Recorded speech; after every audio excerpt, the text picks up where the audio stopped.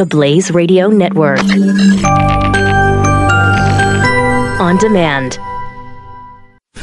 Glenn Beck. The Blaze Radio Network. 1,000. That's how many children's lives have been destroyed by a sex slavery ring in the UK that everybody turned away from. The Sun is now reporting that this pedophile ring operated with little confrontation for 10 years, despite the police being very aware of the situation. The police knew. In fact, the community knew. And little was done. In police reports, it's clear that the community treated these children like prostitutes rather than victims. 11, 14, and 15-year-old girls were labeled prostitutes by their own community. They weren't prostitutes. They were children that were drugged, beaten, and raped multiple times every day.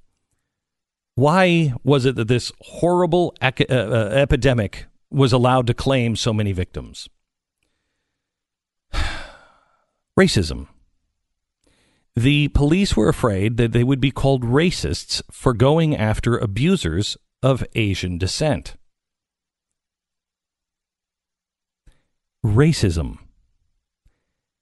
They would be called abusers. They would be called racists. They would be called hate mongers.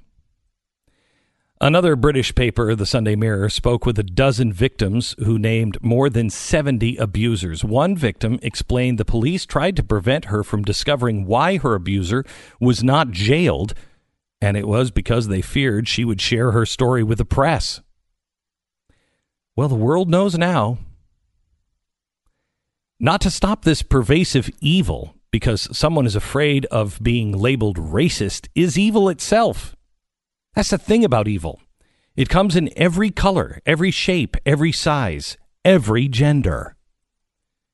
We have to be brave and call out evil wherever we see it, without thinking twice about what the consequences are and what our society is trying to train us to believe. Not to speak is to speak. This week, I urge you to let your voice be heard. Courage is contagious. Glenn Beck. The Blaze Radio Network.